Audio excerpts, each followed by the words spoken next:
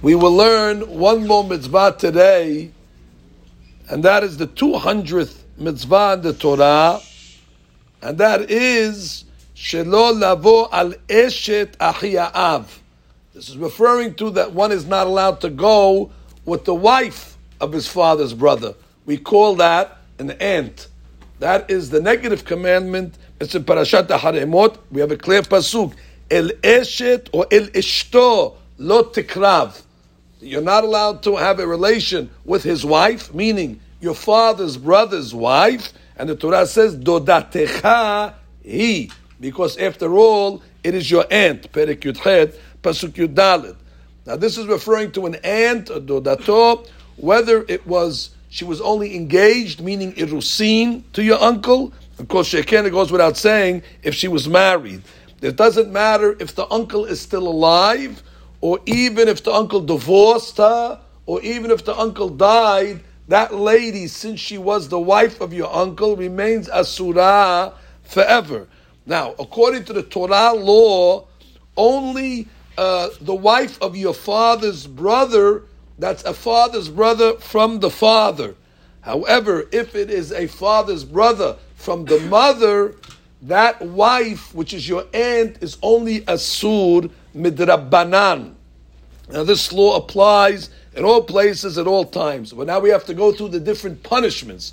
If a person went bimizid, and he went with his uncle's wife, which means he went with his aunt, both of them are punished by the severe punishment called henek. Why? Because this is eshet ish. When a person goes with a married lady, we know the punishment is chenek, and therefore in the case where his aunt is still married to his uncle, it becomes eshet ish, and therefore it's punishable by chenek.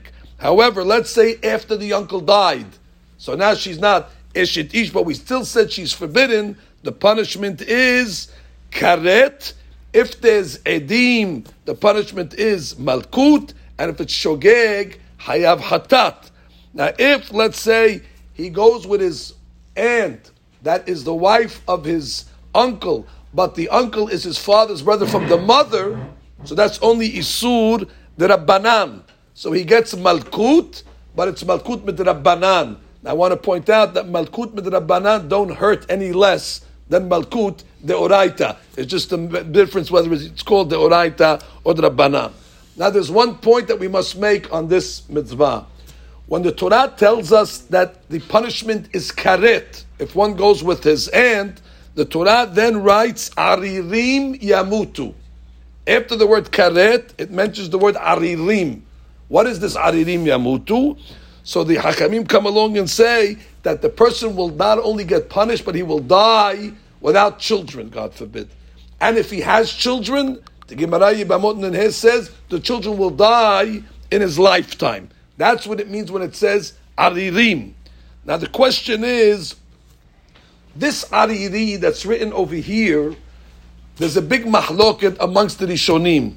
We have over here the shita of Rashi. Rashi holds that the punishment of ariri applies to all karets in the Torah.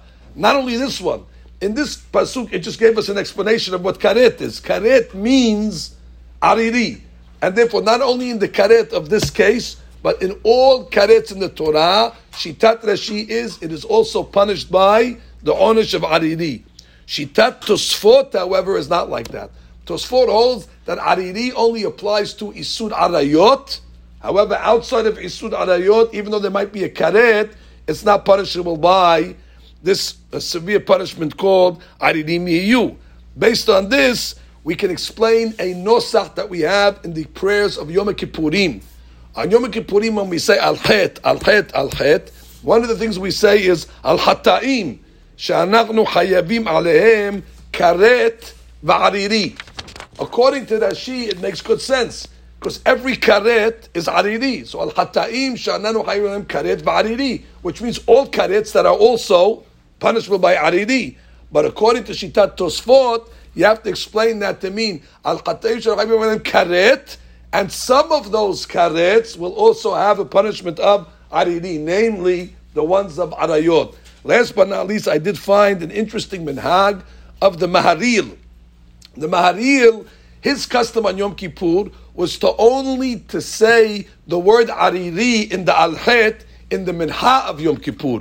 Why only in the minha of Yom Kippur? Because that's when we read the parasha of Arayot. So therefore, in minha of Yom Kippur, he would say al-hata'im shanam chayim alem karet v'ariri. So it seems the Maharil agreed with the Tosafot that only when it comes to Arayot, then there's a karet v'ariri, but other ones are just going to be punished by karet. Nonetheless, we see over here how severe the inyanim of Arayot is and how serious this is, because the Torah levels the most severe punishment when it comes to these things. Everybody agrees that clearly by Arayot it's karet and ariri. Just underscores how careful a person has to be when it comes to Kiddushat Yisrael.